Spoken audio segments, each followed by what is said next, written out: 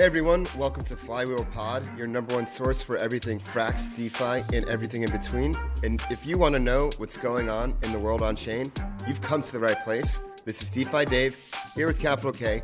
We're here to help you harness the power of the flywheel.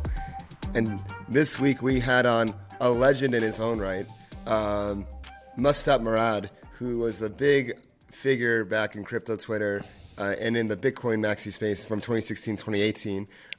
He was gone for a little bit, had a change of heart, and has come back better than ever, not as a trader, but as a builder as well, with his new platform, STFX. And I really enjoyed the conversation. We went so many different directions, guys. What did you guys think? Man, it was very cerebral at points. I was like, damn, this guy's going deep philosophically. And then I also love how he kind of brings it back to, you know, the framing of the battle between stables versus cryptos versus between the crypto infighting, between the stables infighting. It's very clear that we have a long march ahead of us, but he was hopeful, and that was good. Yeah. Sam, what do you think? Oh, yeah, I had it. Sorry, I just get a little riled up with Bitcoiners. Gets my blood going. So, because I'm a stablecoin maxi, guys. That's why I'm here with Flywheelpod and Frax. So, just had to jump in. I had to ask a few questions. But, you know, it's all good. I really like to see what Murad's building. His product looks awesome. Like, it's really cool. Yeah. Wait, but none of us can use it because we're all Americans. So, if you're outside the United States, go check it out. It's really sweet. Yeah, no, that's... I have a few friends that are ambassadors and that are close with the project and working on it, and they were telling me about it. I was like, this is such like a crypto native product that, you know, it makes sense for something like this is going to be built. And I think Murad and the team that he's got together is the ultimate team to actually like get this product out to the masses. And so it's going to be really exciting to see, like, you know, right now they're in alpha testing, and like once it's out, like fully, and like you can do all different kinds of vaults and like follow all different kinds of traders, I'm sure it will become a meme in itself. Yeah, I think the coolest thing about it, I think the coolest thing about what he's building is it's just like a one-off thing, right? It's like, take this one trade with me. It's not like you're asking them to like manage an entire portfolio or something. It's very light, it's very quick, and like he said, is like when you're looking on the volatility and time spectrum, it should be in the right place, right? So for the person who's making the trade can choose the volatility and time period that they want and then go with that, which is perfect. Yeah. And on that note, we can get this interview started. But before we do not forget to subscribe to us. Hit that bell button, leave a comment, let us know what you think. You can follow us on Twitter at Flywheelpod. You can join our Telegram at Flywheelpod, and you can follow me on Twitter at DeFiDave22. You can follow me at 0x_K. And I'm a traders_insight. Let's get the flywheel spinning. All right, everyone, here we go with this Flywheel Pod with the one and only MustStopMurad. MustStopMurad is the founder of STFX. He is also a trader and OG that's been around since I remember when I first joined crypto Twitter. Like, you were one of my favorite go-to accounts. You always had such really such great insight, especially like at that time and during that cycle when there was definitely like a lot of noise and, you know, with all the ICOs and stuff. So, you know, really appreciate your voice of reason and light, and it's honestly an honor to have you on. No, thank you so much for having me. I've been listening to a few of your guys' podcasts, and I'm a huge fan, so super happy to be here. Awesome. Murad, since, you know, I've been interested in your insights for a while, I'm just wondering, like, what are the biggest factors that inform your whole crypto worldview? So I guess it's a mixture of things, and I suppose it has to start from outside of crypto. I think just like the internet has allowed us to communicate and publish and to consume information in a relatively free manner. So obviously, like, the internet itself has its little pockets and chokeholds of centralization, but as a whole, it's arguably the most decentralized system that the world has built thus far, right? And I think it's important that we do the same with money, and also with like other 12, 15 parts of finance as a whole, right? I think right now a lot of aspects, both of the monetary system as well as of the overall financial and credit system, are far too centralized. And somebody said something very interesting a few weeks back on Twitter. They said the moment the very first computer got connected to another computer, like back in the early 60s, essentially the separation of money and state was predestined, right? So it's just a matter of time, and we're like we're just in the middle of it unfolding, right? And so I'm just here for it, pretty much, and I really want to see it happen. I think it will be for the better for the world in a variety of ways. What steps do you think will get us there to that separation of money and state? I guess it's already happening, but like, what steps do you see there, and like, what like obstacles and roadblocks do you see along the way? So this might not be the most romantic response, but I think we simply need like more bull and bear cycles. Pretty much because, like, by definition, the peak of a bull is when like 85% of people first get into crypto. And the reason for that is because like a peak of a bull market, also like price and attention are pretty much the same thing, right? And so a peak of a bull market represents a peak in attention. There's only like so many eyeballs in the world. Multiply that by 24 hours. There's only so many kind of like news headlines we can consume per day, right? And peak of crypto bull markets is when crypto like squeezes in and pushes other stuff out, and you see it. And it's also associated with the emotions of like jealousy and drama and interest. Oh, like your cousin made like 30x in 2 weeks or whatever. And that's how people get in, right? And so we pretty much need more of these boom and bust cycles, because that's like, they're the pockets that get more and more people involved. And it's through these crazy boom and bust cycles that we grow. Exactly. Like every cycle brings in a wave of new people. And like, you know, there's people that get in for the hype. There's people that get into different reasons. And when the wave recedes, there's always a few people that just stick around, and they kind of coalesce during the more difficult times. And like, that's what builds character. That's what builds, you know, like perseverance. That's what I'm trying to think of the other word. But yeah, it's just like you build up your strength during like the bear and the dark time. And when the next bull comes, you hopefully take your lessons from the previous bull and, you know, do well. Yeah, for sure. And it's just like how there some startup models, they were possible in the zero interest rate or negative interest rate world, but they're not possible anymore in a 4% interest world, right? Similarly with crypto, more microeconomically speaking, like there's certain things that kind of work in a bull or as everything's going up, but essentially bear markets are needed to kind of clean up the industry and only leave stuff with sustainable unit economics, right? Mm-hmm. Mm-hmm. Yeah. How do you think that interest rates like at 4% will affect, you know, the on-chain world?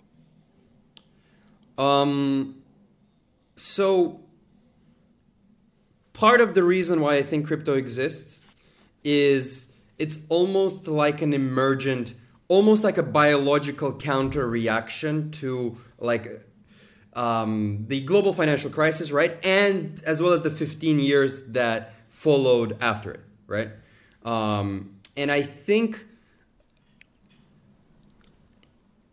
as interest rates continue climbing for the foreseeable future, I think there will be less useless and just purely Ponzinomic type of projects in crypto.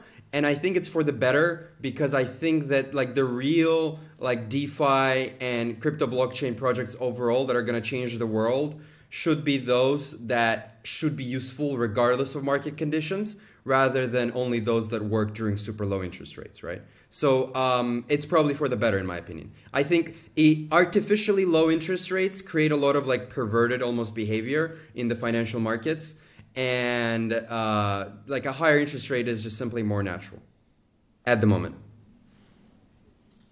Yeah, I couldn't agree more. Especially like the past 15 years, you know, you had a lot of startups that they had the whole strategy for growth of growth, and that's just not going to work in this kind of new environment. Yeah, I'm just thinking here, like, it's so funny that we talk about the separation of money and state, but yet we have this one individual who basically shows up every month and tells us what this interest rate is going to be, and that changes the way the money moves in the world.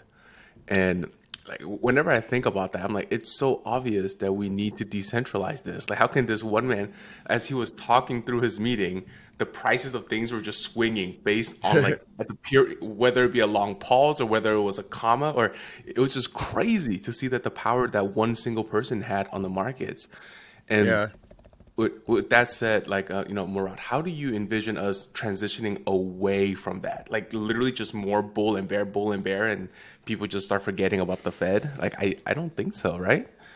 Yeah, so there's kind of a few schools of thought on this. Some people think that the transition can happen like gradually and peacefully. Some people think that it has to be like a sharp, violent thing. It's really difficult to say because pretty much like every monetary paradigm of one form or another in history ended in chaos or inflation or some kind of a societal collapse, right? And people talk about inflation, people talk about hyperinflation, people talk about the shifting of the monetary paradigm, etc.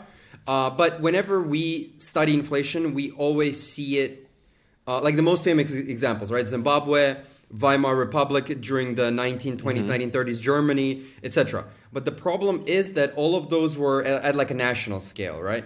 And that's because that even in the 1930s, the world wasn't anywhere near as hyper-globalized as it is today. And as René Girard, the philosopher who wrote Things Hidden Since the Foundation of Man, famously said only just a few years ago, he said, in a hyper-globalized world, for complete destruction, all it takes is just a single match, right? And what he meant by that is the world has become super connected, but that doesn't mean that it's super anti-fragile. So if I do think we're going to move away from the dollar in our lifetimes for sure.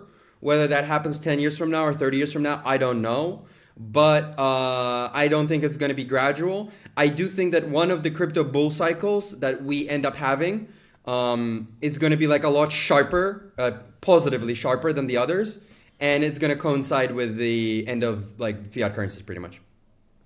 Yeah, Kit, what you were saying before about like the whole world just watches this one man give out the numbers and report. I bet you like when historians look back hundreds or thousands of years from now, they're going to view that as a religious ceremony.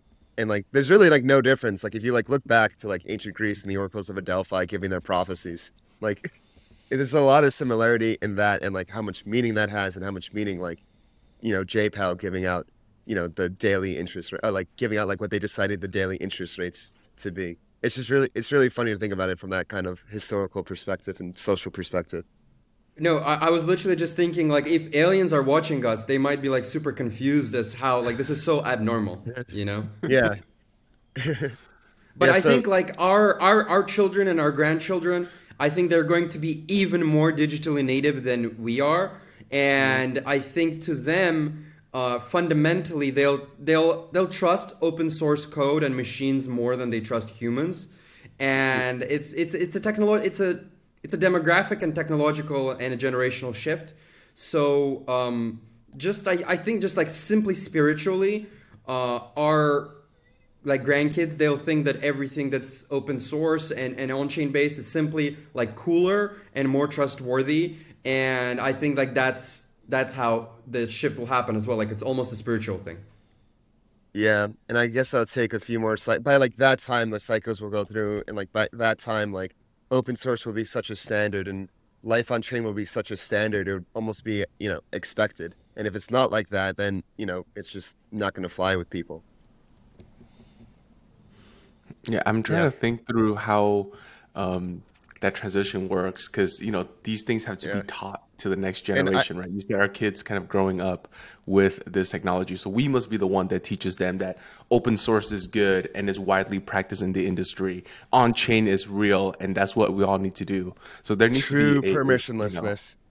Exactly. Yeah. But what are you going to say? I just want to ask a quick question for Murad. Like, I think we jumped right in, but I would love to hear just a little bit about your background and what was your first foray into crypto.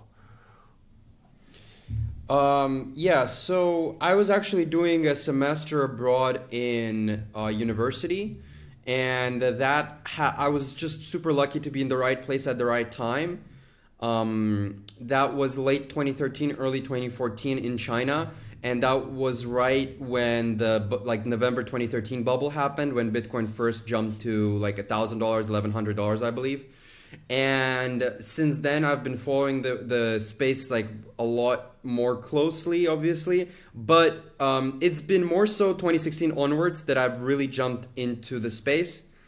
Originally, I am from Azerbaijan, went to school in the United States, studied Chinese and finance, and so I happened to be like in China at the time during like that bubble. Obviously, already had an interest in finance. So, a couple of my friends were Americans who were like employees number 3 and number 4 at an exchange that's currently known as OKX. And back then, it was like literally just 5 people, and they've kind of they've urged me to kind of pay more attention to the space. And yeah, I was just like super lucky to be like influenced by the right people early on. Good friends.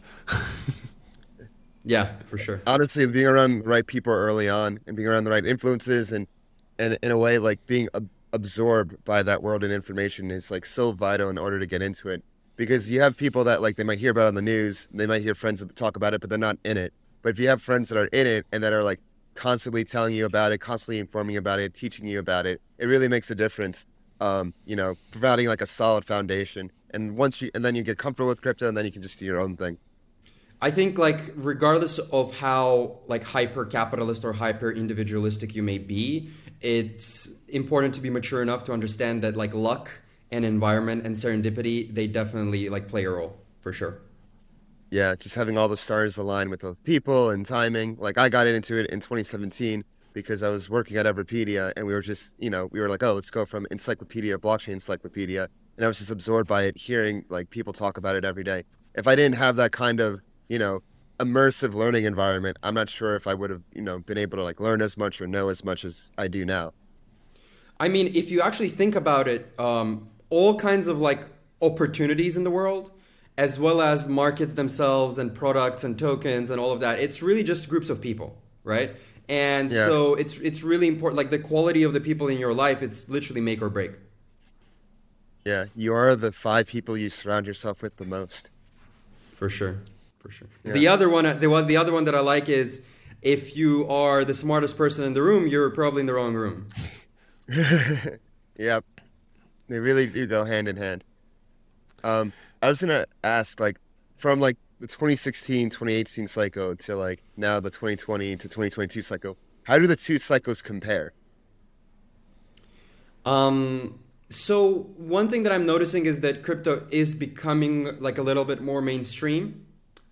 And I think the NFT wave in particular over the past couple of years has really played a role, because I think that just like psychologically speaking, associating yourself with like a digital Pokemon card pretty much is a lot easier and straightforward and simpler than trying to understand the curve wars or just all this like triple, quadruple looping in DeFi and all that stuff, right? And so NFT definitely brought a lot more people into crypto as a whole, definitely got a lot more people to install MetaMasks and still have some ETH dust in their wallets and like try out stablecoins and stuff like that, right? Mm-hmm. So it's a good thing. But essentially, like I'm sure all of you guys saw like this curve of innovation, crossing the chasm type of thing. We're probably 1 or 2 cycles away from like crossing the chasm, right? And there is some kind of an innovation or some kind of a new sub part of the market or some kind of a new product that brings like more and more of the like the mainstream crowds in. Obviously, like kind of like the hipster in us wishes that it was still like 2012 Bitcoin or whatever, and just like 14 hardcore libertarians in the forums discussing and like being super early. But the reality is, with any of your favorite things in life, if it succeeds, it's going to be normified a little bit. That's just the reality of the situation, right? So there's no way around that. So yeah, I mean, I think it's a matter of infrastructure. So really, the people that are actually building the infrastructure, making the wallets easier to use, making the platforms easier to use, etc., they are the ones that are probably pushing the space forward, like most notably, because as one bear market turns into like another bear market in between those, they are the ones that make like the actual regular retail person. They make their user experience easier, right? And so that's like the key to like the movement from the fiat bubble to the crypto bubble, so to speak. But yeah. I would say, like, to answer your question, 2014, 2015, 2016, it was still like more niche. And like, I remember a period when it was literally just like only 8 or 9 altcoins. And it was still like kind of like Silk Road, dark markets, like libertarian crowds, right? And as it opened up, it's like it's like less niche, more wider, but like you can't have the market caps going up without this happening. So it's just part and parcel of growth. Yeah, no, for sure. And I agree with you. I think like in terms of getting more people into crypto, and like at the beginning of the funnel, like for this cycle is NFTs, I can definitely see the next cycle being wallets and infrastructure, and it's just being like easier for people to interact with the world on chain. If there's one thing that crypto could improve on a lot, it's definitely like the wallets and the front-facing part of crypto. For sure. Yeah. Do you think there's like a dilution of values, right? Like, decentralization, permissionless, and as you see like all these other alt L1s kind of spin up with their trade-off in decentralization for performance. Do you feel like as we go more mainstream, this dilution is inevitable and is actually needed to bring on the mass adoption? I honestly am starting to think that the whole like L1 thesis is reaching its end. There's only so many trade-offs and differentiations that you can have. I think people are simply trying to recreate something like an Ethereum or a mini Solana. VCs simply know that like the smart contract platform that ends up succeeding, their native token is likely to become like money-like, so to speak, and that's like the biggest total addressable markets in crypto. And so, yeah, I mean, that's why everybody always invests in L1s, and people pray and spray into those kinds of platforms. But I think like we are about to reach the stage where I honestly don't even know whether the world really needs more than 5 or 6 L1s, and even that might be too many. I think it's going to start getting consolidated. And yeah. I kind of hope that this Aptos and Sui and these other ones that are coming up are kind of go nowhere, so that people just stop piling $400-500 million into these things, because it's pretty much like starting to be useless. We need to be working on like L2s, L3s, app chains, and actual like DeFi use cases rather than just another L1. It's kind of getting tired. And also because like whenever you make a trade-off in the direction of speed, you might start building dApps which can have like 100,000 transactions per second or whatever. But that's the token of that system, that's not going to be good money. And I think that like the tech side of the investors and the Silicon Valley, they don't understand, like, as much as I love some of the DeFi projects that are built on Solana and some of these other systems, and we're probably going to deploy on every chain in our own app as well, I honestly don't think like Sol or some of these other coins just simply make good money, And that's just kind of like what I think about it. Can you go into that more? Like, why don't you think it makes good money? Because of the trade-offs that it makes? Yeah, I mean, in order to be... So we need to understand that blockchains are... they're simultaneously money and payment systems, and in many of these cases, smart contract or dApp systems, right? And as you make trade-offs in favor of one of these functionalities rather than the other... it makes like the money part worse. So Bitcoin went like super hardcore into the money part, and a lot of like the early Bitcoin believers, they believe that like optimizing for the gold-like store of value, like functionality, quote unquote, is more important than having dApps on chain. And probably some of like the Bitcoiners will hate me for saying this, but again, I will repeat myself. We need to understand that these are not just like money, like a gold bar. The value of the gold does not depend on the amount that it gets traded per day. But blockchains, their security systems are built in a way where it's a money and a payment network simultaneously. And for the payment network to work, you need the money to be worth something. And for the money part to work, you need the payment network to like be high volume and robust, right? And if one of them fails, the other one starts to fail. And obviously everybody has been talking about Bitcoin having the problem of low fees, right? Like there's literally like 5 dApps on or there's a couple of dApps on Arbitrum right now that make more in fees than Bitcoin does, and that's a problem, right? And so because of that, there's only 2 ways out of this. Either Bitcoin will somehow find a way to have sustainable transaction fee revenue without adding inflation, or it will have to add some kind of a small inflation, right? And if you add a small inflation, you're kind of going against the Bitcoin religion of having purely set, even if deflationary supply, right? It's kind of like that mythos, that whole spiritual idea that it was built upon. And obviously, goes without saying that the reason why the transaction fee revenue hasn't become super robust on Bitcoin is because all of the what they call degenerate use cases actually ended up happening on Ethereum, Solana, and a bunch of other chains. And so casinos, NFTs, all of DeFi, DAOs, gambling, leverage trading. You can say that all of these in isolation are stupid, but when you bundle all of them together, it ends up being like hundreds of millions of dollars of total revenue. And it's something, right? You may hate it or love it. It may not align with your ideas of purity or whatever, but there is demand for these services. And because they don't happen on BTC, it creates like it's gonna be a problem, right? And so essentially, the existence of Ethereum L2, Solana, and these other chains kind of represents almost like an existential crisis for some of these other coins, so to speak.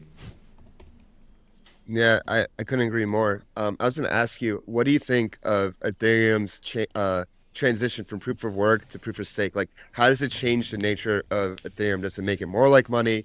Does it make it more valuable? Like, what do you think? I'm not so religious about proof of work. I think a future store of value could work as a proof of stake system, to be honest. Mm-hmm. And I mean, like, and obviously, like, and this has nothing to do with my views on the environment at all. I don't think that Bitcoin utilizing a lot of energy is bad for the environment. I mean, I think that the more energy that Bitcoin consumes, the better, because as human civilization grows and as the human economy has grown, we have been consuming more and more energy as a whole every decade. And that's just going to continue in perpetuity. And there's absolutely like nothing wrong with that. In fact, from an environmental perspective, large-scale proof-of-work mining like increases energy efficiencies, and it actually incentivizes the production of alternative and sustainable like energy generation. But so like whether I like or hate proof of stake, that has nothing to do with the environmental concerns. I just think that it can work just as well as proof of work. Now, there is an argument to be made that it is, in terms of like the ownership of the original coins and the health of their flow through the system, there is an argument to be made that proof of work is a little bit more of an egalitarian or a bit of it more of a fair model, because the miners constantly have to spend the coins and kind of get them back into circulation in one way or another. While in the proof of stake systems, essentially the people who have been large Ethereum stakeholders since early days pretty much continue having that advantage in perpetuity. But I was never the kind of person who to ever care about equality really of any kind. So once, just like the environment stuff, that's not really like a detraction for me. And yeah, I honestly think that both, essentially, I think both proof of stake and proof of work can work well. And what do you think of this new, what do you think of Ethereum now as proof of stake? How does it, like, not, comparing really proof of work to proof of stake, but like, how do you think like the new Ethereum with proof of stake like how is it as money? I guess actually you already answered. Never mind. Yeah. No, that's a great question. So like early on in the BTC debates, it was super. The biggest debate in Bitcoin history was whether we need to promote the store of value aspect more or the medium of exchange aspect more, right? And every monetary economist will tell you that they're like both of them matter and they play off into each other, and it's almost like synergistic and a feedback loop, and you need to kind of bring both together. But and by the way, I'm gonna say all of the following as somebody who's like 85% of portfolio is still in BTC. Just because like I like sleep at night better with most of it being there for now. But what I will say is a lot of like the Bitcoin proponents, especially during the 2017 wars, they believe that the store of value, like essentially like making it more gold-like, that aspect is more important because the idea is first you need to make it valuable, and spending it is kind of stupid. Why would you spend Bitcoin, which is going to become this like super precious gold, for Starbucks? It doesn't make any sense. And in full transparency, I was the one who had this view myself for like 3 or 4 years, right? And then there were people who believed that it's important, like the way for it to grow is to kind of almost force people to accept it in commerce, and kind of spend and replace is better because it incentivizes the construction of infrastructure, like ATMs, payment machines, all of these like merchants that kind of you can pay in BTC or ETH and it instantly gets converted to stable coins if you don't like crypto or whatever, blah, blah, blah, right? And so those have been the two schools of thought, right? Now, the reality is obviously somewhere in between, but I think Ethereum is kind of indirectly proved that the second model and the second philosophy has legs, because Bitcoin's power is that it is like the most robust, it is the one that's less unwilling to change, and it is the most conservative, it is the most deliberately slow moving, etc. Right? And there are certain advantages of that, and the advantage of that is anxiety reduction, and as a store of value, like anxiety reduction from first principles is super important. Ethereum, on the other hand, took the other approach where, because of all these use cases that I mentioned, like gambling, NFTs, DAOs, DeFi obviously being the biggest one, it almost like Ethereum forced itself as like the payment currency for a lot of these things, and that's how it grew, right? And so it forced itself as a payment currency, but whether you like it or not, like people buy, let's say 100 ETH or 10 ETH, and then they end up like playing around with 5 or 6 of them, but 3 or 4 of them end up just like staying in their wallets. But that aspect also is how Bitcoin becomes store of value as well, right? So it's essentially like two strategies for growth, and Ethereum is kind of like proving the power of the second one. So like that's kind of like the philosophical battle, right? Yeah, that's a great way of looking at it. Just like two different philosophies, like one store of value prioritized, the other is medium of exchange prioritized. But would you also argue that with this whole ultrasound money meme, EIP 1559? It's making it, even like more store of value because it's actually like becoming like attempting to become deflationary.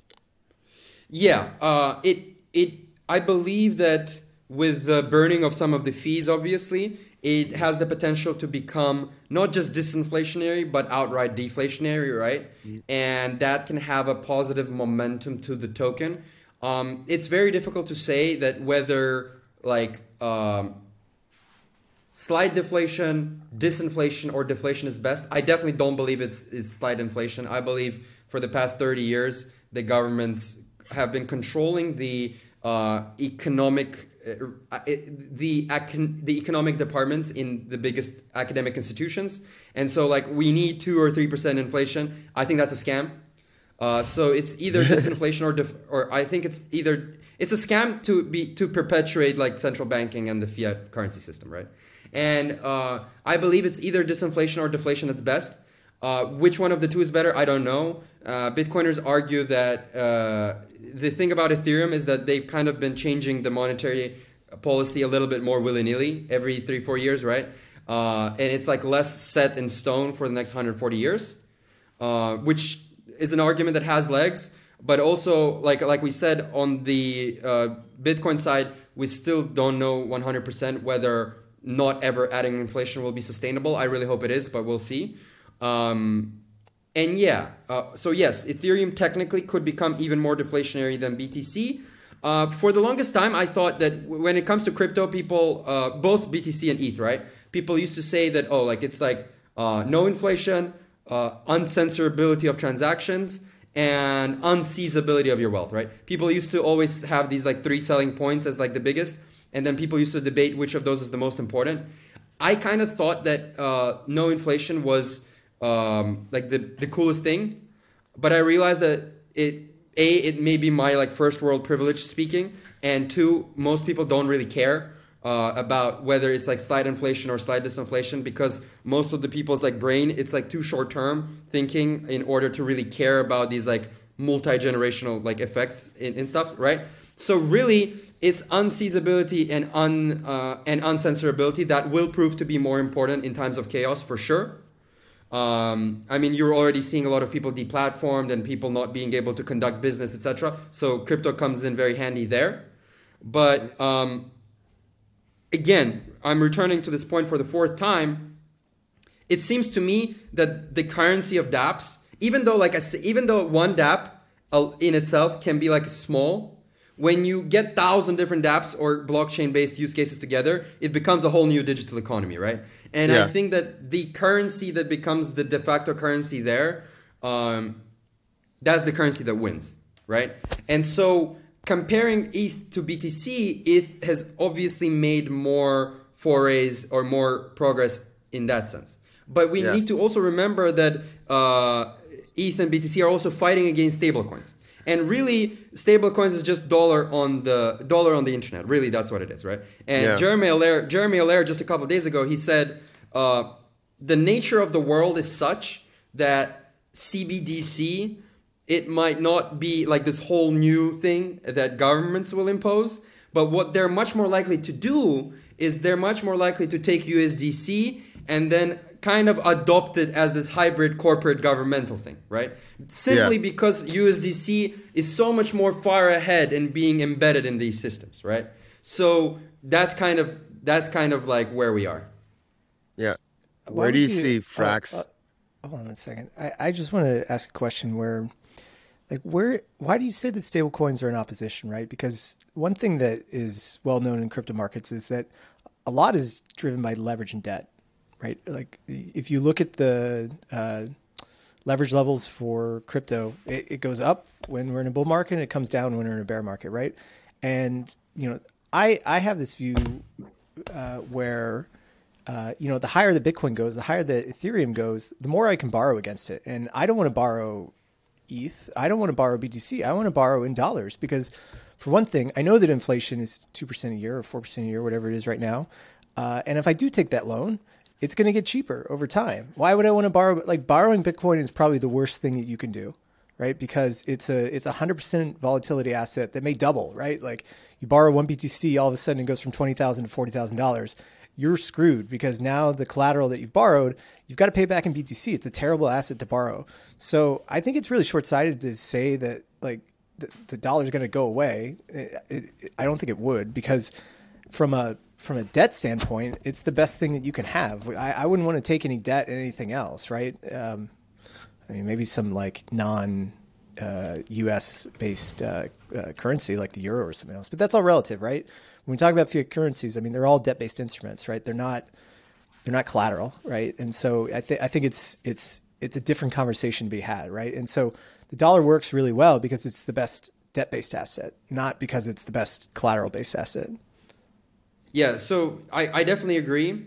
As a borrower, you are always incentivized to borrow the currency that you think is going to depreciate in value, right?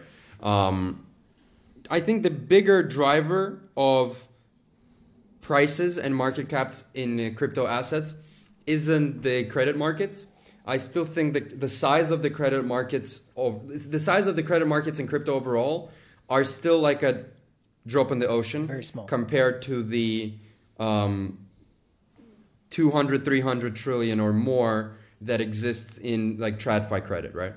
And I think the bigger drivers for now still is what assets people choose as like a store of value investment, right? Instead of real estate, instead of art, instead of stocks, like which coins replace those, right? And it's Bitcoin, ETH, and stable coins, maybe a couple of other alts, right? Like these are like the biggest competitors right now. And ultimately, there's multiple wars going on at the same time. There's wars between BTC and ETH. There's wars between ETH and like ETH copycats. There's wars between like BTC and ETH together on one side and stable coins on the other side. And then there's wars among the stable coins, right? But I think for simplicity's sake, we should consider stable coins the same as fiat because technically they are. And the most interesting battle among these in my mind is, so I think like BTC and ETH market caps will continue to grow as well as the stable coins market cap will continue to grow. And the ultimate battle will be between the two, right? The ultimate battle will actually be between the volatile cryptos and the stablecoin cryptos. And ultimately, I believe that the volatile cryptos will win. You think the volatile cryptos will win?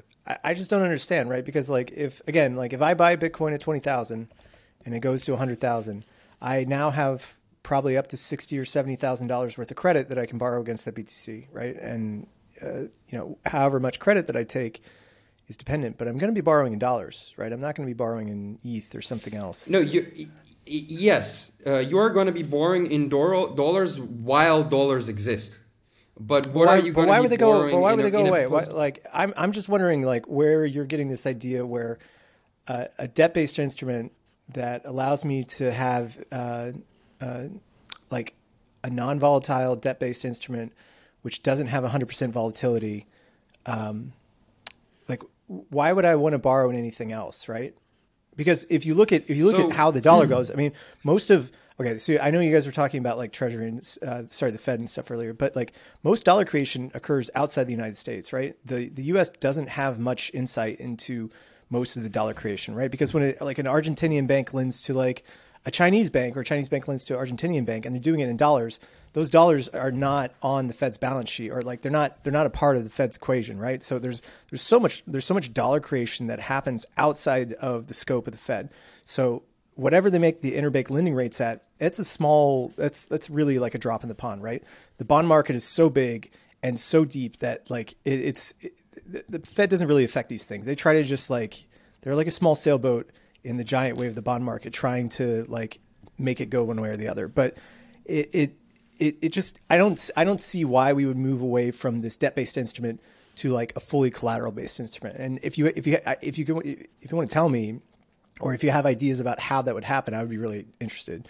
Because currently, we fund everything on debt, right? When you buy a house, you buy it on debt. When you buy a car, you buy it on debt.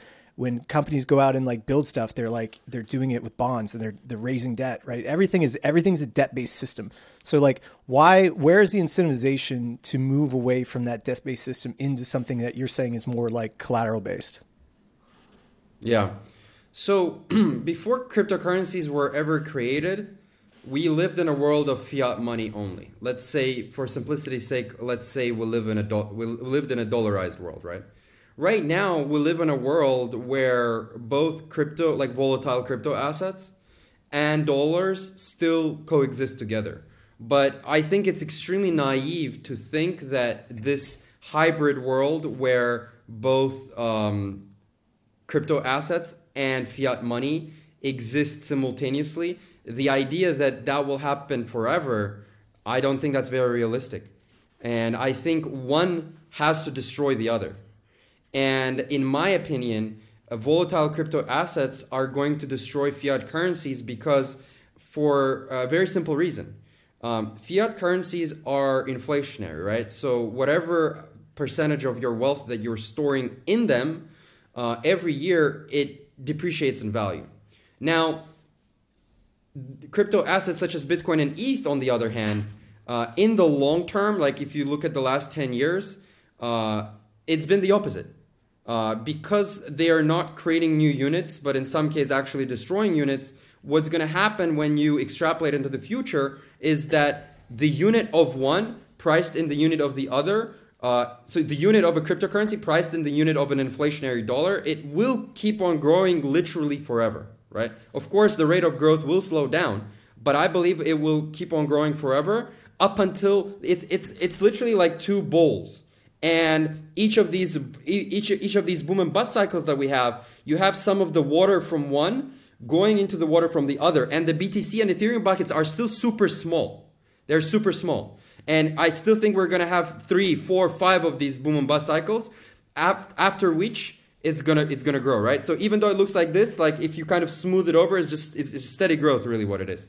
Mm-hmm. And there will come a time where I believe the fiat system breaks down completely. And I think that whether it's Bitcoin or whether it's Ethereum that's going to be the dominant money of the future, the debt of the future is going to be denominated in that currency. Now, our minds, when we think about lending and credit, we think about them in the context of today's central banking, fractional reserve, euro dollar, money bank-to-bank lending, money creation ways, right? But that is not the only financial system that can exist. That's simply the one that we have been taught from birth. That's like the status quo. Now, obviously, the system will have to change and adapt if in a hyper Bitcoinized or a hyper etherized world. There will no doubt be less credit and less debt, and it will be a more equity-based system. Whether that's better or worse for society or for economic growth, I don't know. There's Keynesians who believe it's going to be worse because it's going to be less credit and credit drives society. There is Austrians who believe it's actually going to be better because it's the credit systems that create the hyper volatility of booms and busts. And actually, instead of the crazy booms and busts, we're going to have steady growth instead, which is actually better for the human psyche because it allows for you to focus on 12-year-long projects as opposed to 12-week-long projects, right? So there's pros and cons of both, but ultimately it doesn't matter what's better for society because that's the socialist way of thinking. What matters is how will decentralized markets choose their next money? And I believe they'll choose the deflationary ones over the inflationary ones. So the dollar credit system will destroy itself. But Murad, let me ask you one more. Let me ask you one more question, and I can give it back to you, Dave. I know the general argument you're making. You're saying that at some point, Bitcoin, Ethereum, whatever, is going to stop being a 100% volatility asset and become a much less volatile asset. And I don't really believe that because the numbers say differently, right? Bitcoin's remained as volatile as it has been from the beginning, right? It's still just as volatile today as it was 12 years ago when it was launched, right? There's literally no. Okay, so the only decrease in Bitcoin's volatility has happened at like the extremes. But if you look at the median volatility, it's been flat for over a decade now. So there's all these like things that, Bitcoin's going to be used by everybody and eventually it's going to become less volatile.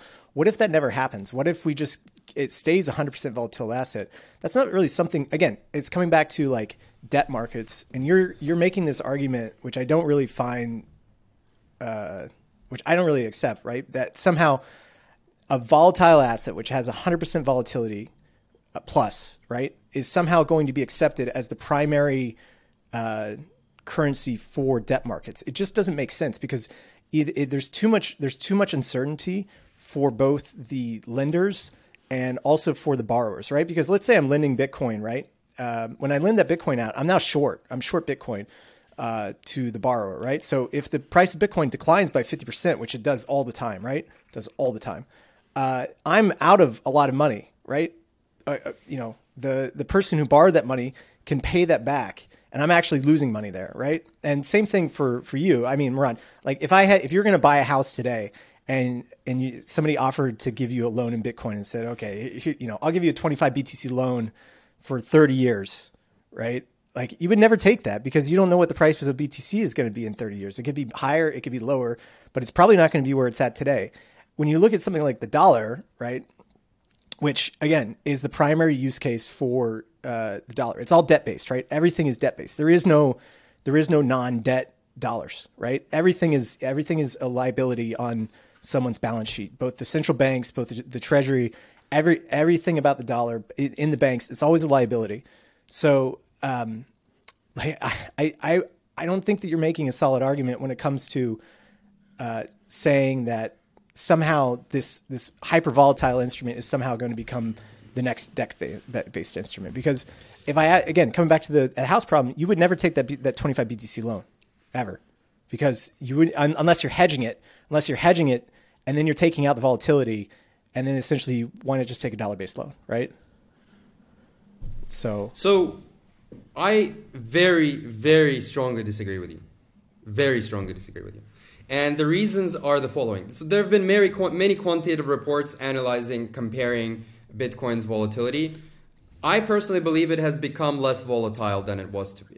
It grows less in bull markets, and it decreases less in bear markets. And it's just going to continue happening. Now, also, but even beyond that, you and I have been tracking Bitcoin markets for like less than a decade, right? And I think with the topics that we're discussing, you need to not think in years, you need to think in centuries almost. And there is absolutely no doubt in my mind that 50, 60 years from now, Bitcoin and Ethereum will be significantly less volatile than they are today. It's just mathematics, because something that like an asset whose full diluted market cap is 10 trillion, whether you like it or not, it's going to be less volatile than something that's a penny stock that's 10 million. That's just how liquidity works. And even at 10 trillion, it might not yet be the currency that underwrites the debt, as you're saying. But eventually, it will be that currency. Look, Bitcoin can keep growing while dollar or some kind of a stable coin or some kind of a quasi-stable instrument can continue existing. That quasi-stable thing can even be a tokenized long or short position of a cryptocurrency. It can be many different things. But I think eventually, in the super far long term, I'm literally talking about like sci-fi far future, it will only be one currency in the world that is still super volatile today. But in the future, it will not be. And that will be the currency that literally runs the entire economy. We may be thinking on different time frames.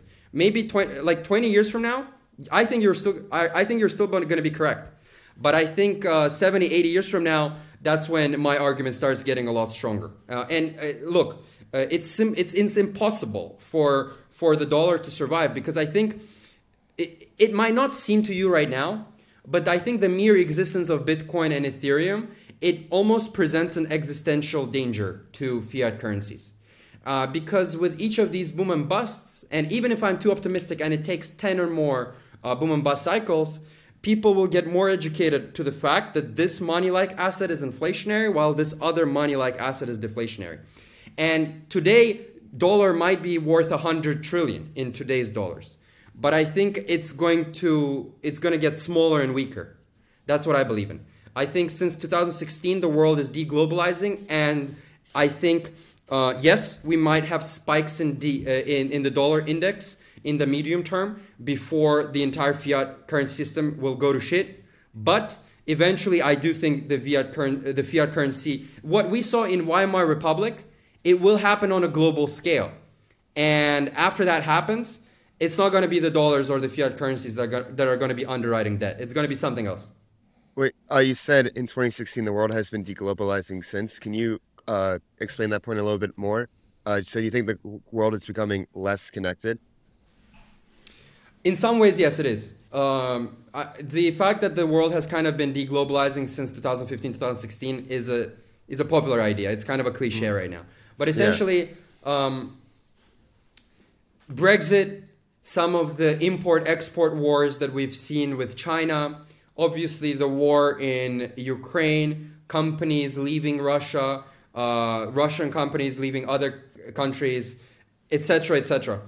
All of these things, I think, are cracks in the kind of like, you could say, a globalizing neoliberal order that we've seen since 1960s up until 2010s, right? And we are probably going to enter a multipolar world for the next 3 or 4 decades, which is going to be a little bit different. And I personally, I think it's very interesting how crypto plays a role in that. And it's, if fiat currencies go away, it's interesting to think which of the countries will benefit and lose more from that, right? Yeah. In this multipolar world, who are the players you see? Balaji says like in the multipolar world, it would be like the U.S. circle of influence, the Chinese circle of influence, and also like the sovereign crypto circle of influence. That's kind of like the new third way. Do you agree with that? Do you think there's other big parties at play at the table? I think it's going to be NATO versus China pretty much. Okay. And there will be extremely wealthy crypto holders on both sides. Yeah, I agree with that. And we were talking about stablecoins before, and obviously this is a Frax podcast, so I definitely want to get into your thoughts about Frax. I saw you're in a few Frax groups. How long have you been following Frax for? Like, what do you like about Frax, and where do you see Frax fitting in the crypto in the future? I've been kind of following Sam Kazemian's work ever since Everypedia. I had a bunch of friends. I had a bunch of friends in the EOS community, like overall, like just been kind of like, wouldn't say early to Steam, but kind of been following EOS in general and a bunch of those dApps, early in the day. People joke that EOS was like the Solana of the past, right? Yeah. And so I really like, obviously, like anything I say on Frax isn't going to be anywhere near as insightful as your guys' knowledge on the project. Mm-hmm. But what I like is Andrew Kang's, and I believe that was just him paraphrasing Sam Kazemian himself. I really like the late 2021 thesis of how the winners of the DeFi wars in general are going to be projects that are simultaneously most likely to have a stable coin of their own, kind of an AAM or a swap platform of their own, and I believe a lending platform of their own. And it's like that holy trinity, kind of the long-term vision, right? And I think that given what Frax has done, it's probably like one of the 3 or 4 projects that's like in the running or has made the most progress towards containing that holy trinity in one decentralized autonomous organization. And that's like the core, that's like in a few sentences, that's the core reason why I'm bullish on it. Also, generally, like more from a price or TA perspective, it obviously took a giant hit after the whole Terra collapse. I think like it was very attractive in the summer and probably even right now at these prices relative to like the long-term vision. Obviously, counter to that are some of the like the regulatory risks and like the whole American nature of the project. Obviously, founders being in America is not a positive in DeFi, but the DYDX and Uniswap guys somehow make it work. So there is always hope. These are kind of like my thoughts on Frax and why I like it. So you've been following Sam since the Everpedia days. Yep. Well, wow. So that's really cool. That's funny. Because like I was at Everpedia. I was one of the first employees at Everpedia, and I remember following you there. And so like very, I guess serendipitous. Yeah. For sure. Go ahead. I want to jump in real quick here. So Murad, can you share a little bit about like this new project that you're working on, STFX, right? Like what kind of brought you about to it, and share with the audience like what STFX is in the first place?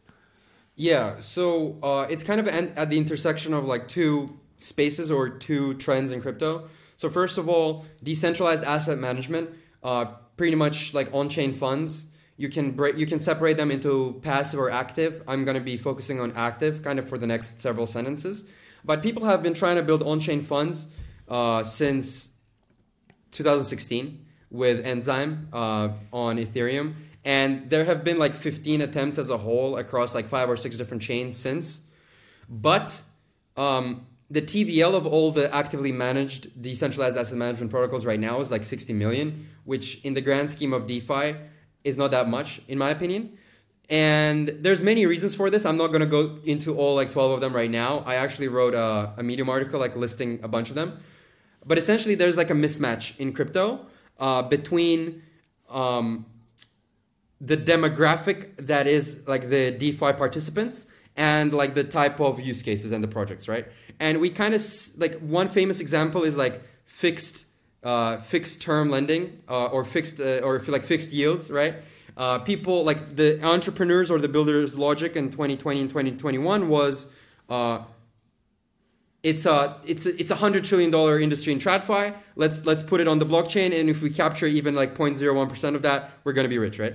But the reason it doesn't work is because like the current DeFi like power users, they are people who are relatively impatient, risk seeking, volatility seeking, kind of like DIY, kind of like to do things themselves, etc. Right? So there's that mismatch. Now I do think that eventually fixed yield rating is going to consume all of DeFi. I believe that DeFi is going to take over all of finance, right?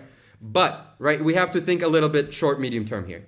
And so instead of having on-chain funds, which last months or years, we are building these new vehicles. We call them single trade funds or single trade vaults. Essentially, you can think of them as on-chain funds that are literally dedicated to one trade at a time. So, we think that pretty much like social trading, copy trading, it already happens in crypto. It's probably one of the biggest use cases of crypto. It happens like all over the place, right? It happens on Twitter, Telegram, private Discord chats, etc. Right? We're trying to kind of put them all in one place.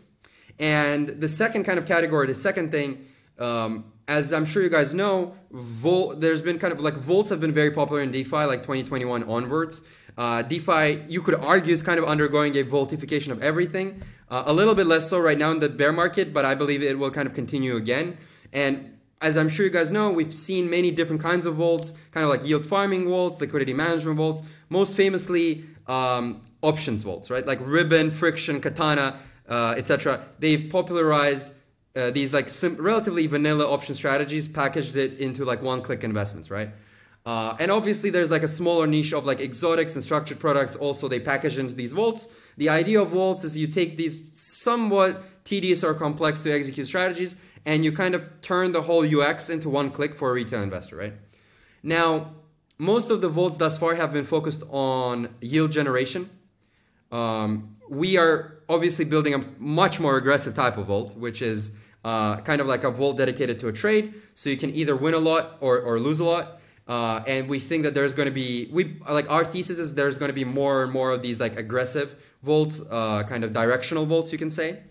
And essentially, if you draw an axis between duration on the x-axis and volatility in the y-axis, we're trying to occupy the top left corner, which is these vaults that are like kind of like super short term, but are also very volatile.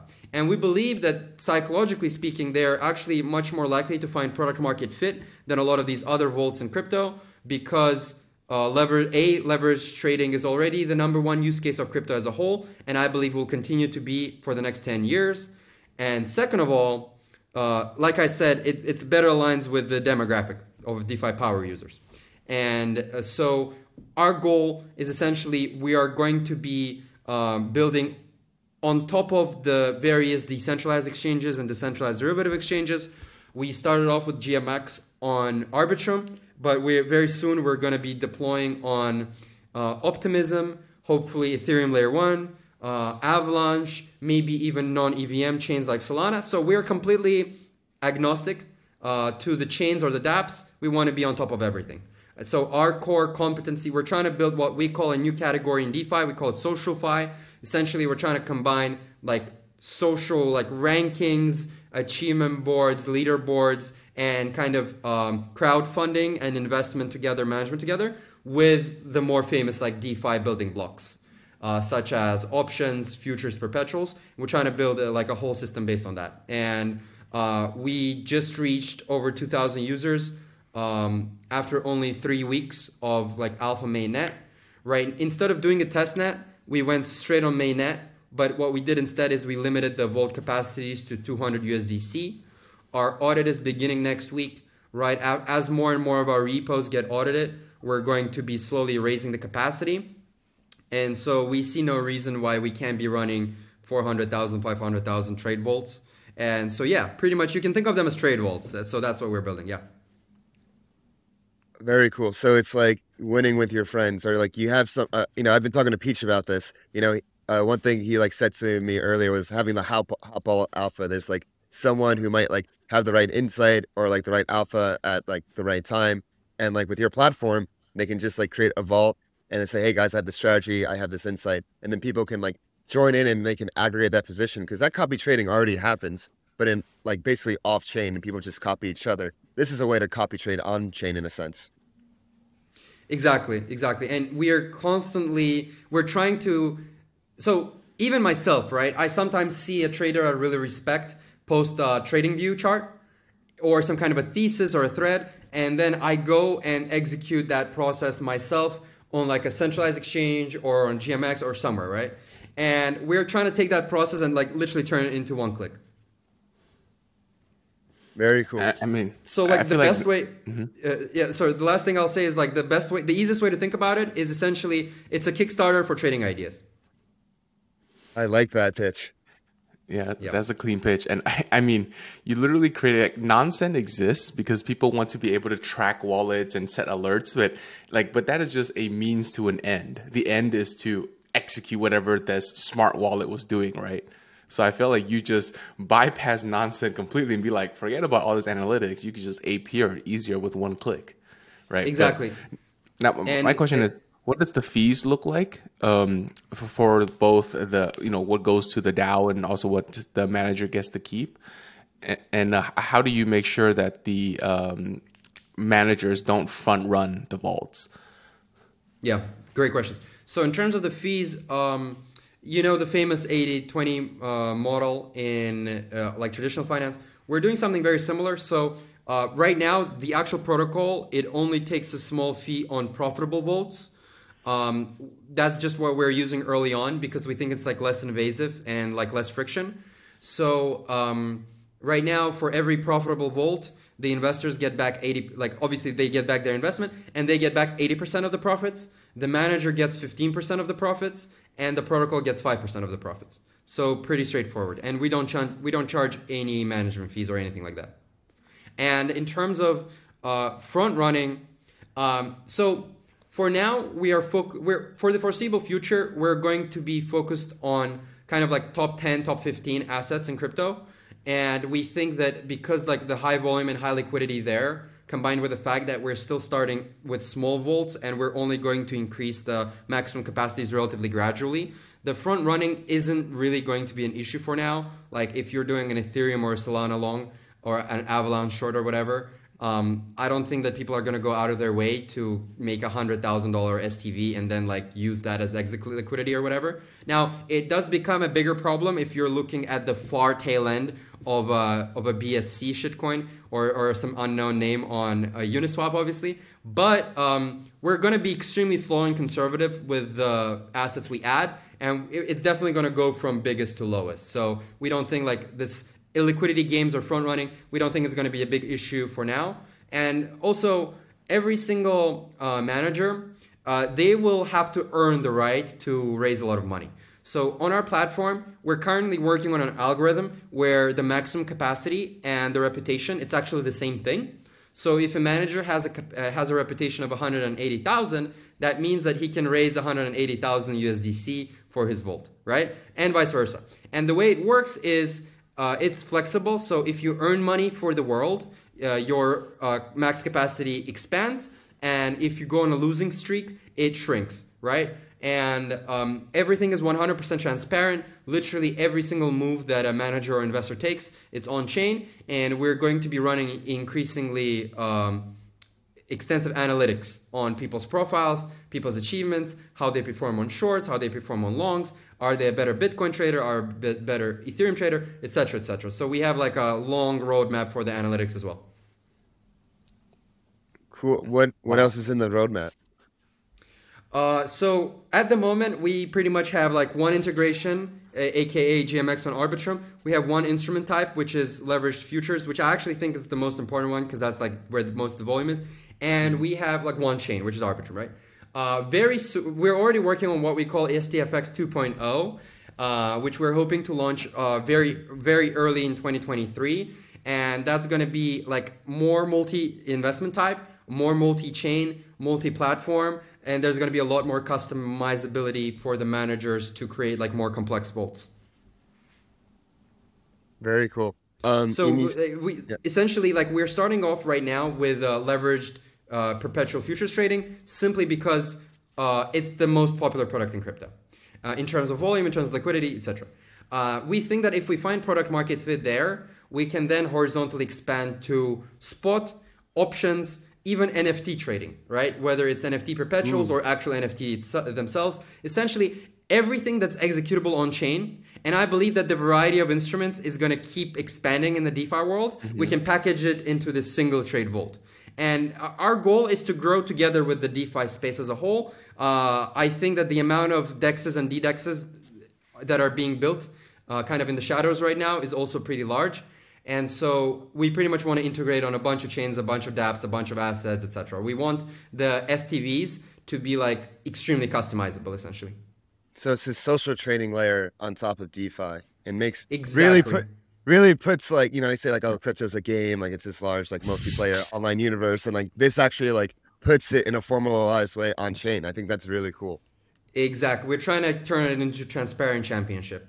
Yeah. I was going to ask, so like, you know, say SocialFi, and obviously like social is a huge part of crypto. Like I'm sure like we all like live on Twitter, or at least you used to, but how would you describe like how, you know, social media in crypto and like the places where people gather have changed and things that you observed from like, you know, Bitcoin Talk and Reddit from last cycle, now like crypto Twitter is like has become the main arena? Yeah. So I think in general, people have moved away from like Reddit, 4chan, and even Bitcoin Talk and these other platforms. And crypto Twitter is definitely becoming the de facto place where the discussions happen.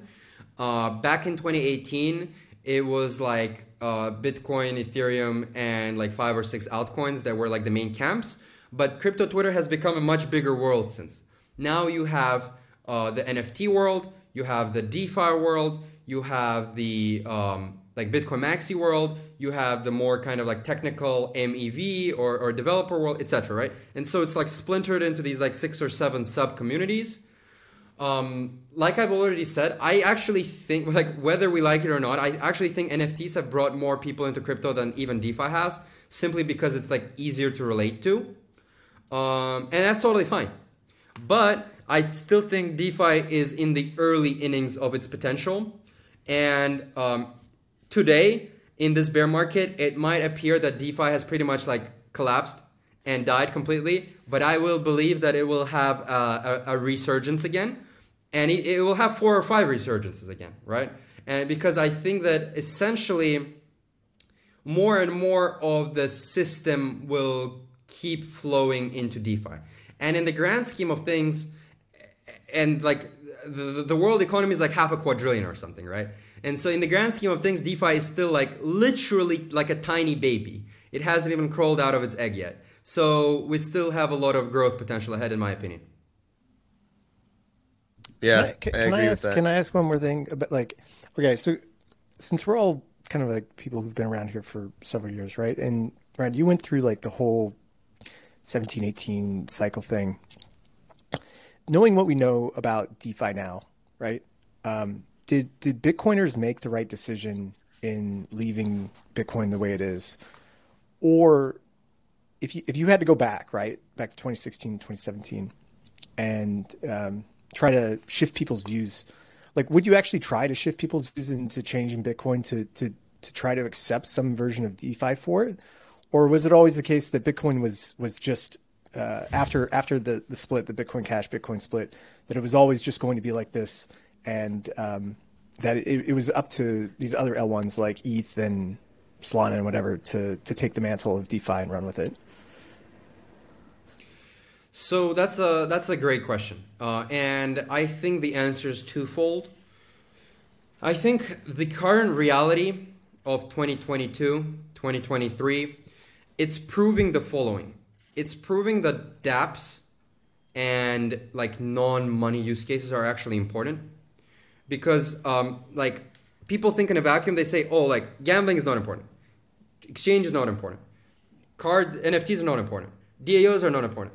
But as a standalone sentence, it might be true, like I said. But when you put all these use cases together, it's like a whole new economy. It's like a whole new world. And as a whole, it produces a massive amount of fee revenue, medium of fee activity, medium of exchange activity, transfer activity, on-chain activity, volume activity, etc. Right?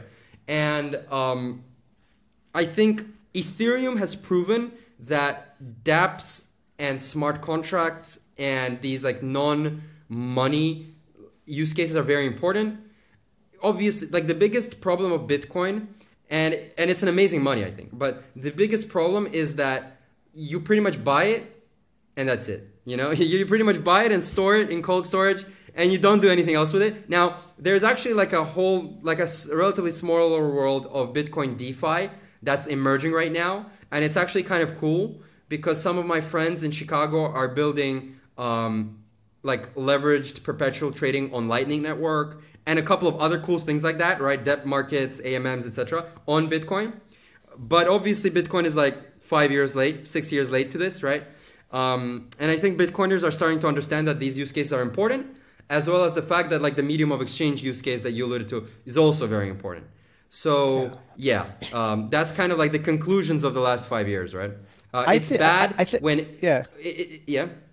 I was just going to say, like the splinter between Bitcoin Cash and Bitcoin, it was necessary, right? Like Bitcoin had to solidify into what it did, but at the same time, I also think that it left a lot of it created divisions within the community and kind of like put blinders on, right, to other things that could have been integrated into Bitcoin at the time, right?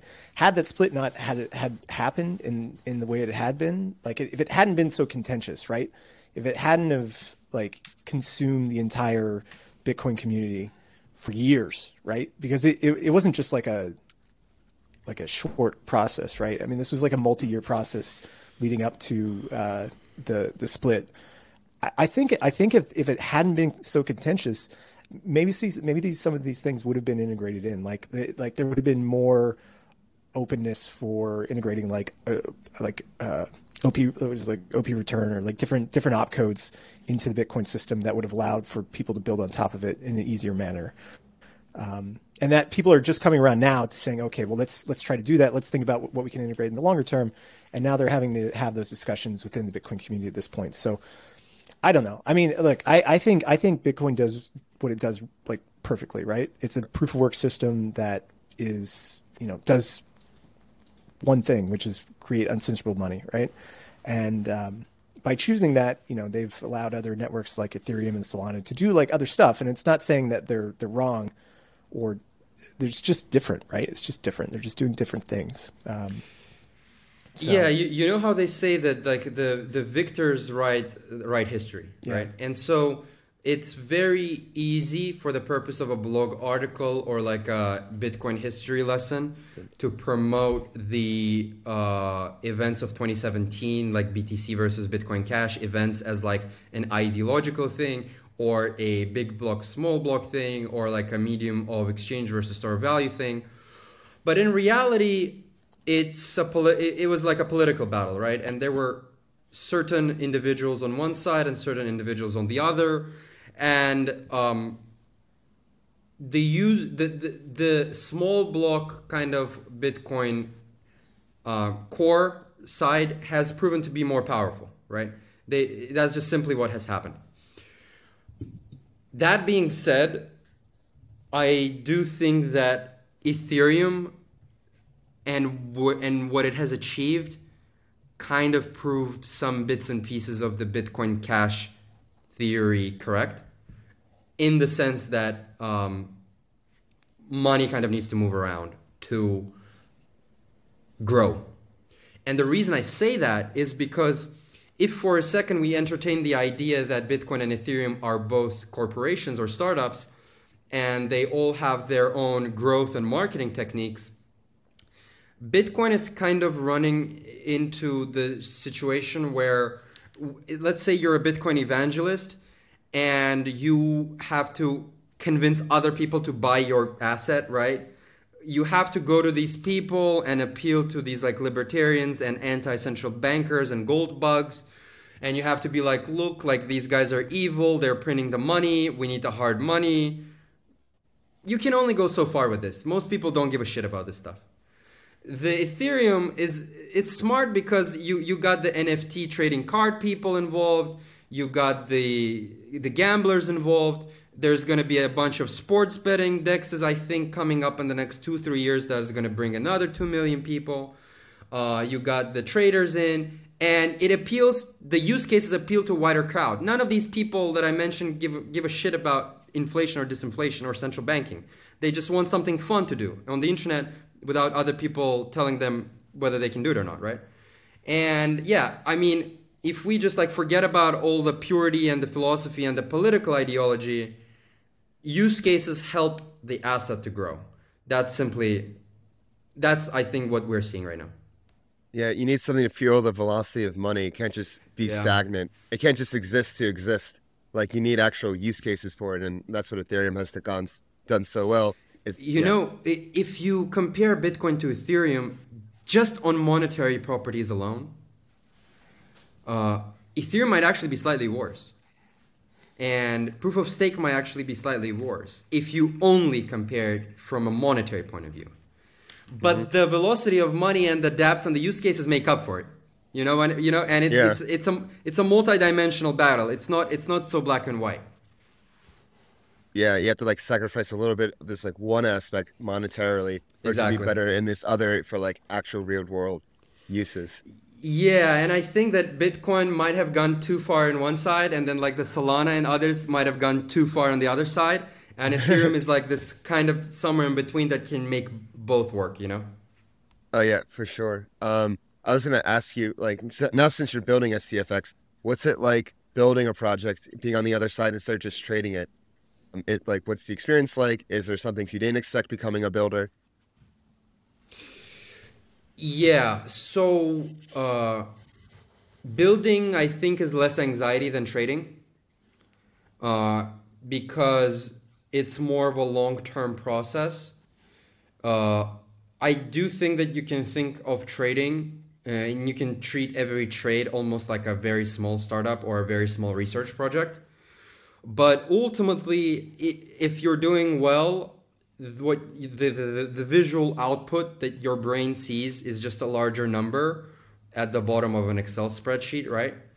And when you're building, the positive outcome is like 1,000, 10,000 people using something you've created. And I think there's a certain sense of fulfillment to the latter.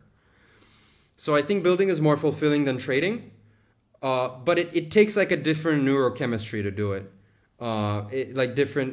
Different types of personalities do one thing better or the other.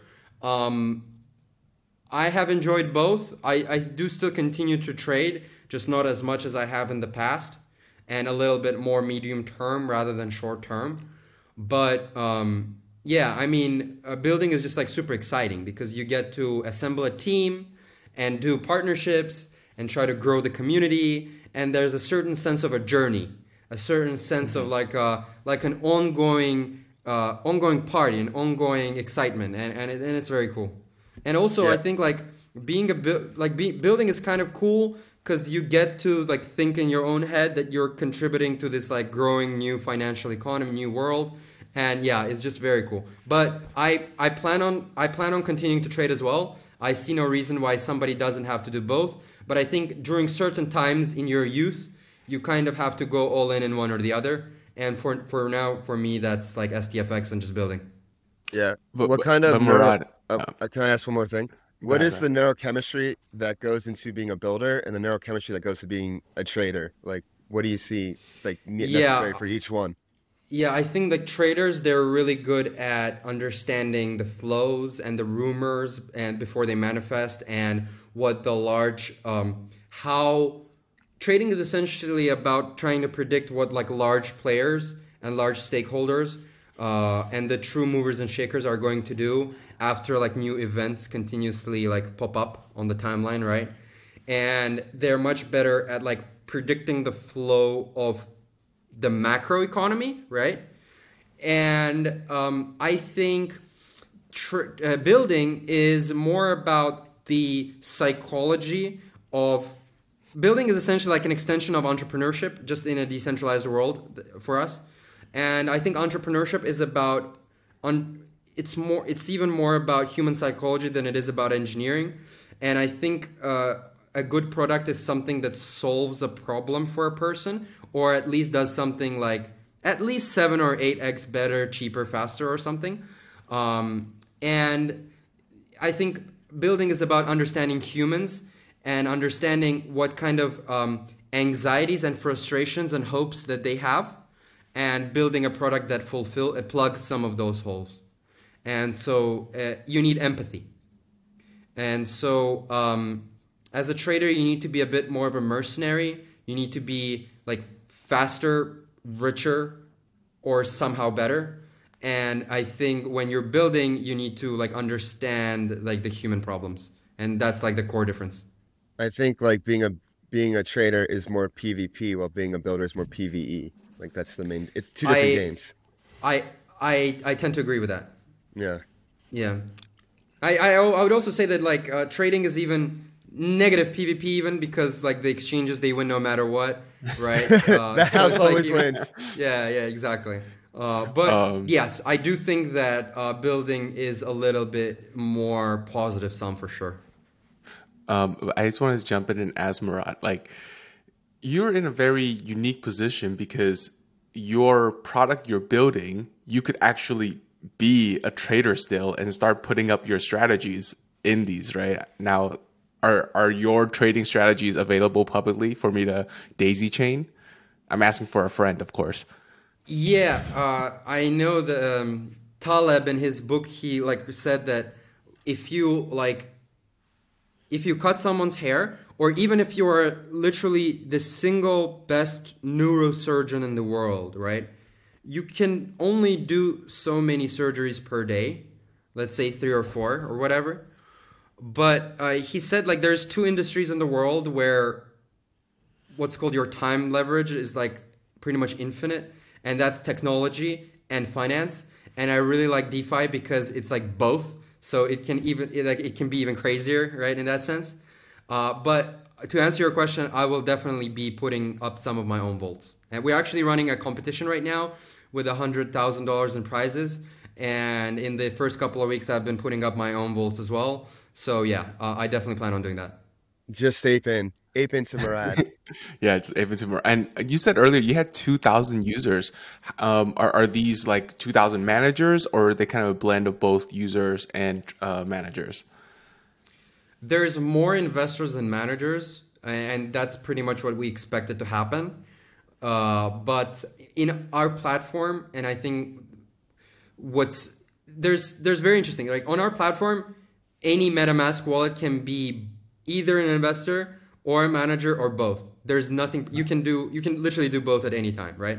And your profile will kind of be split in half and will show your statistics as an investor and show your statistics as a manager. So anybody can play either one of the roles or both simultaneously. What we really like about our platform is that most of the vaults platforms in DeFi right now, it's pretty much like Team or the DAO whitelisting like 10 or 12 like yield generation strategies. And then you go on their website and it's like those 10 and 12 things, right? We have created a platform which is completely permissionless. So we think we're going to have tens of thousands of vaults because anybody can literally go and create them. And we are not aiming for our vaults to last months. Like I said, we're shooting for somewhere between 2 days and 2 weeks. That's kind of like the time frame where we're shooting for.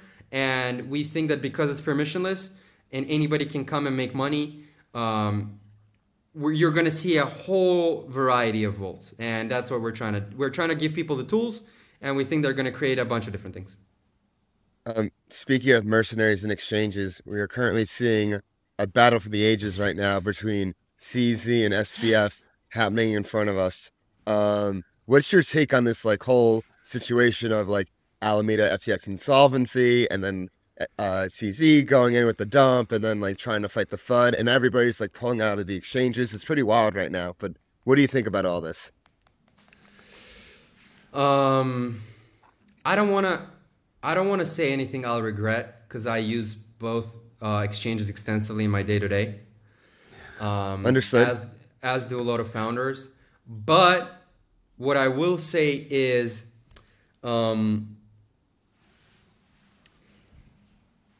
I think that certain participants in this battle of the titans, so to speak, they are more ideologically aligned with the original ideological, philosophical, and political beliefs of the early creators of the crypto space. That is to say, they are definitely more sort of anarcho-capitalist and libertarian and like CryptoPunk or cypherpunk, if you will, than others. And I think trying to do regulatory capture in the United States to try to fuck your competitors is a bit fucked up. That's what I'll say on the issue.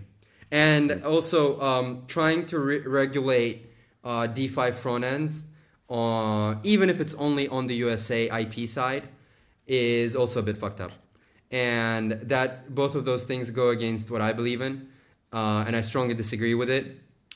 And yeah, that's kind of I want to say a lot more, but I just don't want to say things that I'll regret. But that's kind of if I was politically correct, that's what I would say. Yeah, we get the gist of it. Yeah, we got it. Yeah, and we've talked about this before in previous episodes as well. Yeah, exactly. So in terms of like the U.S. regulatory environment, something that has been said a lot in the past is the split that's going to happen between Reg Fi and Dark Fi, or like even more so, U.S. DeFi and then world DeFi. Like, do you think that split's actually going to happen, and like Americans are just going to be trapped in this like little bubble while like the rest of the world can like enjoy DeFi more fully? Or do you think like it's going to have to be like we're going to have to like actually I'll let you answer the question. No, I don't think this split happens. And if it does, then the American side is just going to lose. I mean, Americans are very, very wealthy people and a very, very wealthy empire, but the rest of the world combined is still a bigger market, right? And if America like over-regulates crypto too much, then they're going to just shoot themselves in the foot. The fundamental problem in American politics and global politics in general is that like there's 80-year-olds in power and they have no clue about what the 20-year-olds are building, and it's kind of messed up. So they're out of touch.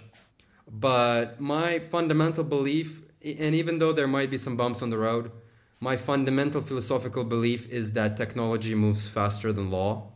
So I think we're going to be completely fine. Yeah. That's what I think.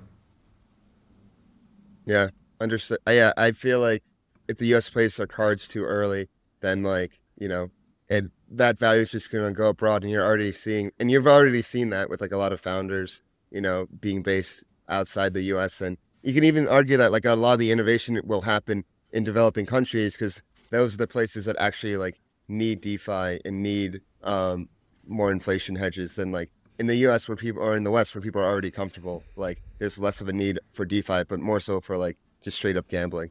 Maybe not a need for it, but like yeah. And I think that like we're gonna reach a point where there's going to be simply more DeFi builders, operators, and participants than there are American politicians or even American soldiers or whatever. You can't catch them all. You can't get them all. It's just there's not enough human labor to catch every decentralized builder. So, I mean, the internet, IPs, VPNs, all of that infrastructure will get progressively more decentralized as well.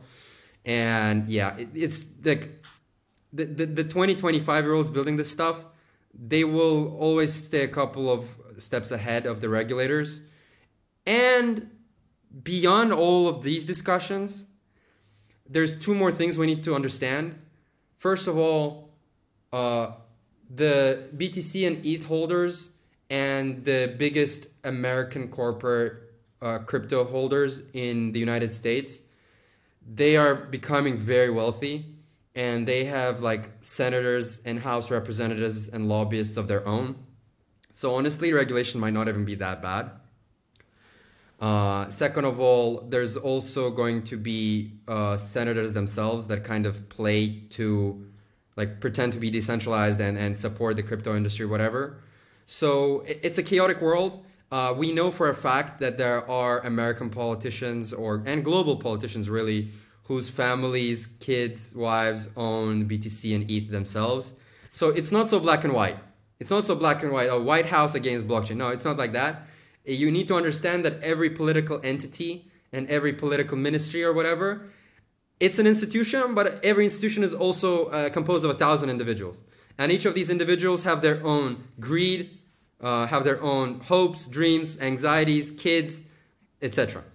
And I think the crypto space will be completely fine.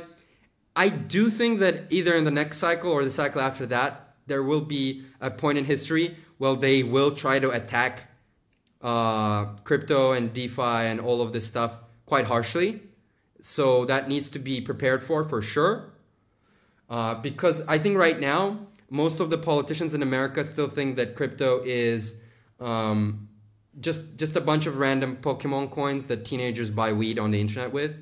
But and so they don't think of it as a threat.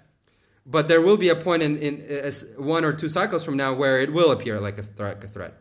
And they will try to scramble to attack it. Obviously, the fiat gateways being the weakest choke point. It's fine that I'm saying this out loud because it's public knowledge. And so they will try to attack those or whatever. But ultimately, and that will probably make that particular bear market of those years worse. But ultimately, we will survive. And that's what I believe in. Just build DeFi infrastructure and the gateways that is decentralized. That's it. Amen to that. I think we're about to wrap up soon and we can go into our lightning round. What do you think, Kit? Yeah, I think that was the perfect point to end at. It was hopeful, and there's a little dash of excitement there for the future. I really do appreciate your optimism, Murad, because like a lot of people, especially in the U.S., are pessimistic about like regulation and whatnot. But like I think I really align with your philosophy of like the world is going to be on chain. It's just a matter of how we're going to get there. Yeah, I mean, I've realized that when I was like 23 or 24 that first of all, we live in a world of optimists and we live in a world of extroverts. And I think just relatively speaking, it's more advantageous to try to cultivate those types of like mindsets, frameworks, and beliefs. Because as a whole, over the long term, the world is growing. So we are approaching an age of abundance. And there's so many things to build, explore, solve. If you keep a positive mindset, you can succeed in any endeavor. Amen.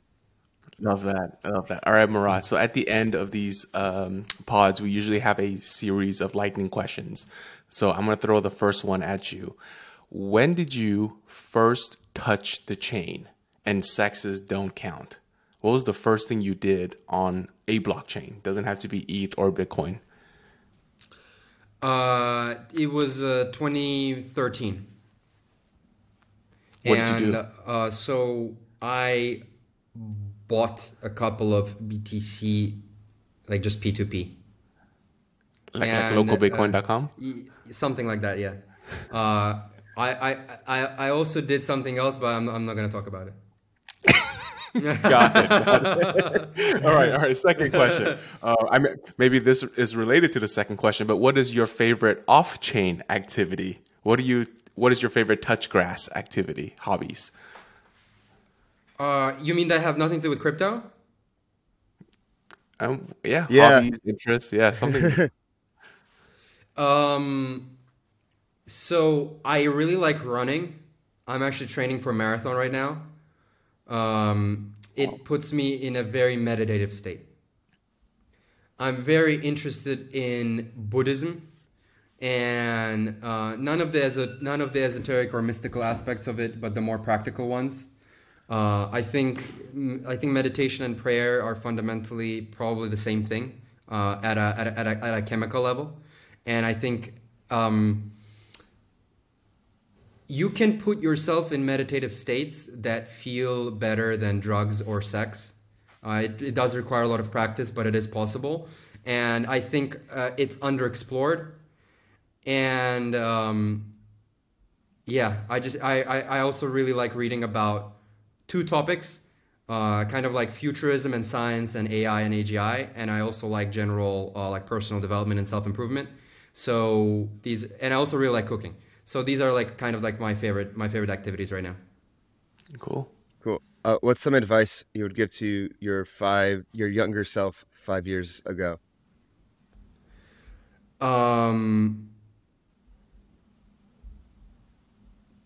My younger self 5 years ago, use less leverage, and also try to think for the long try to think for the long term, and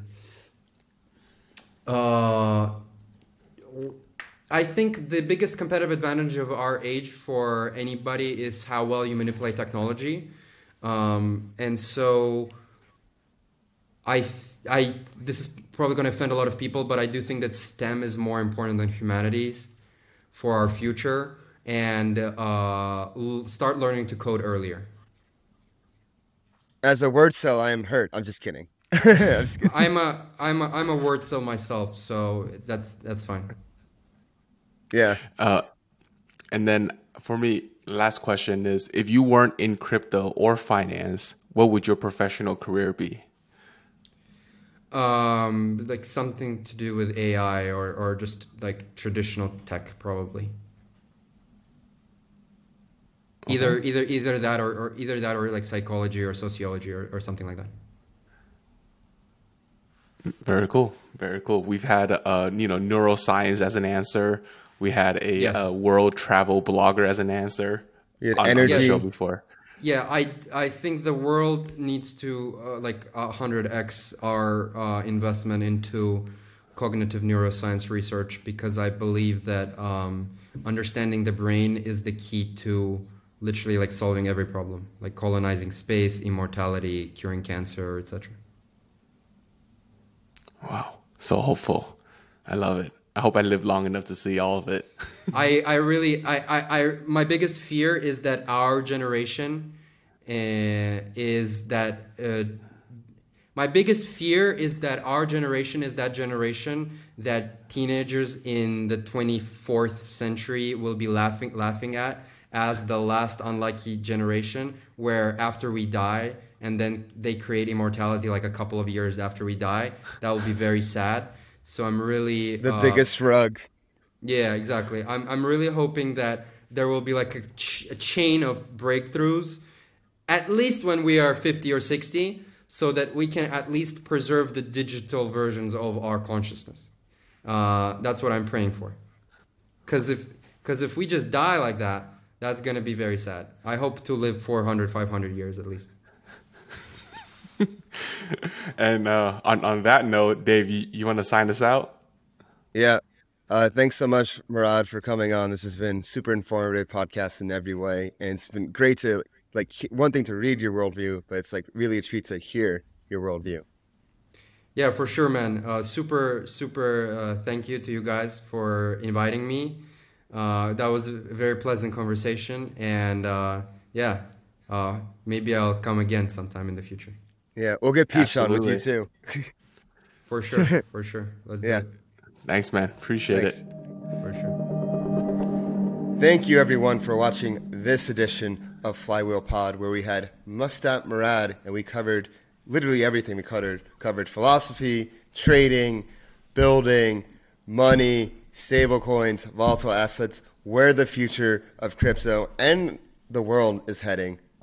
This was a real treat, honestly, and really enjoyed this one. Any final thoughts? I think for me, like, his final full adoption of crypto is when the market just rips straight upward and becomes up only, is when crypto becomes mainstream. I hope that happens. I thought it was interesting when he said, like, he'll probably, like, there's basically like the fiat world and the crypto world. And at some cycle, whether it's the next 1 or 2 or 3 cycles from now, there's just going to be a switch. And it's going to turn into a crypto world over a fiat world. And I'm like, that sounds violent. And yeah. Drastic, I mean, that's what he was talking about. He was like, all like, monetary changes in monetary systems have, for the most part, been chaotic, to say the least. Yeah. Sam, do you have any final thoughts? I disagree. I don't think it's the case. I think like when you look at fiat, it's designed to be a liability, right? So, and Bitcoin is a collateral, right? So it's two different things. So it's just trying to address two different things. I'm on the view that they go hand in hand. I'm all for hyper Bitcoin dollarization, where like the higher the Bitcoin goes, the more dollars that can be created through debt, and then that drives the Bitcoin price higher, and then there's more dollars that can be created. So like, I think he thinks of it as this like zero sum winner take all thing. But on the other hand, I think it just goes hand in hand. Like we want a good debt asset and we want a good collateral asset. And that's where both Bitcoin and the dollar, because the dollar is like really nebulous about what it is. If you think of it more as like Bitcoin's the best asset that you can hold as collateral versus the dollar, which is the best debt asset, right? So they go hand in hand. I don't think there's really any sort of PvP. It's a one makes the other better, right? You can't have Bitcoin without having dollars, and dollars can't have dollars. Well, I mean, I guess you had Bitcoin without dollars, but just like Bitcoin needs dollars to drive debt and drive leverage, which is essential for the crypto markets. There's enough room in the pie for everyone. Oh yeah. Yeah. And on that note, if you like this episode, give us a like, let us know in the comments, hit that bell button, subscribe. Don't forget to follow us on Twitter at Flywheelpod. Join our Telegram at Flywheelpod. You can follow me on Twitter at DeFiDave22. You can follow me at 0xcapital_K. And I'm at traders_insight. And we'll see you next week. Peace.